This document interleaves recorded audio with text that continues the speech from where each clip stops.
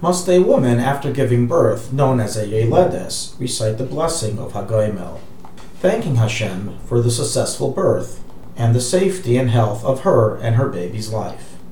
So as we know, the blessing of Hagomel was instituted to be said by anyone who faces a life-threatening situation from which he is saved from, and especially include those who are saved from an illness that was possibly life-threatening.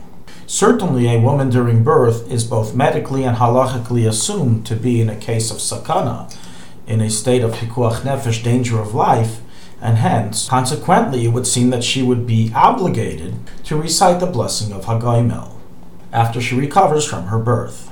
Why then do we see many women not do so? Are women for some reason exempt from the Hagomel blessing? Are they not obligated to give thanks to God when they are saved from a calamity? Is there technical reasons for why they can't say the blessing? Or should they be doing so, and the custom to not do so is mistaken? It is an explicit ruling in the Achreinim, first recorded in the Knesset Agdola and the Magen Avram, and later brought in the Alter Rebbe's Seder Birchas Hanenin, chapter 13, halacha 3, and many Achreinim after him, including the Yavitz, the Kaf HaChaim, the Chidah, that just like men, women are also obligated to say the blessing of Hagomel, and therefore they explicitly write, every woman after birth should say the blessing of Hagomel after she recovers from her birth. The Alter Rebbe wrote this ruling in two different places, one in the Seder Birchas Hanenin and the second in Luach Birchas Hanenin. Now, while there is discussion in the poskim as to whether they are obligated also to say Hagomel after other salvations, such as after travel, what is clear is that they agree that they are obligated to say the blessing after birth. Practically, however, not everyone is accustomed like this approach. While this is the custom among Sephardi communities for women to say the blessing of Hagomel after birth, as recorded in the Birkei Yosef, the Ben Ish Chai, Kaf HaChaim, and Yechavadas Ravadi Yosef, and is likewise the custom of a minority of Ashkenazi communities, primarily the Jerusalem community known as Yeshuvah Yashan. This is not the widespread custom of the vast majority of Ashkenazi communities today, and rather they are accustomed for women not to say the bracha of Hagomel after birth, or at any other time. This custom of women not saying Hagomel ever is also recorded in the poskim, meaning that despite the law, there's a custom recorded that they still don't say it. So is recorded in the Magen Avram, the Knesset Agdola, who records the custom but negates it, and so is the custom recorded in the Aruch HaShulchan, the Mishnah Brura, and the vast majority of today's poskim.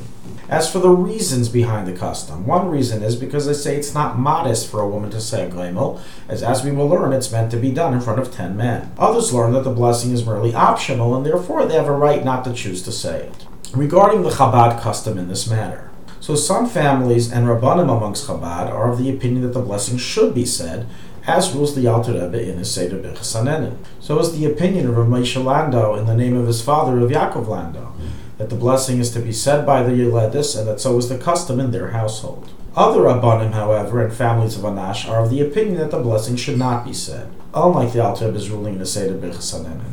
So is the ruling of Rav Shmuel Levitin, as was quoted by Rabbi Leibel Groner, who claims to have personally asked him this question.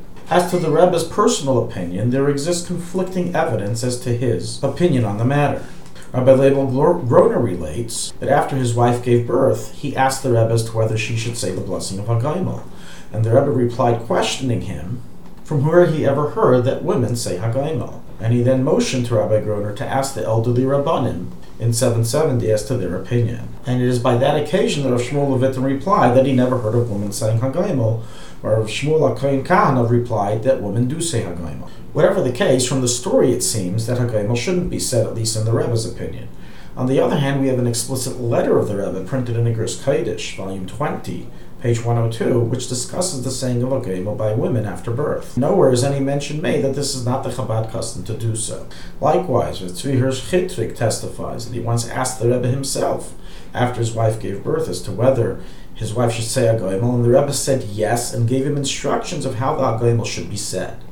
So there is no concrete evidence as to the Rebbe's opinion on the subject. Whatever the case, indeed, the widespread custom in Chabad follows that of the world for women not to say Hagomel after birth, or on any other occasion, although those who do so certainly are not doing something against Chabad custom, as there is no established Chabad custom in this matter.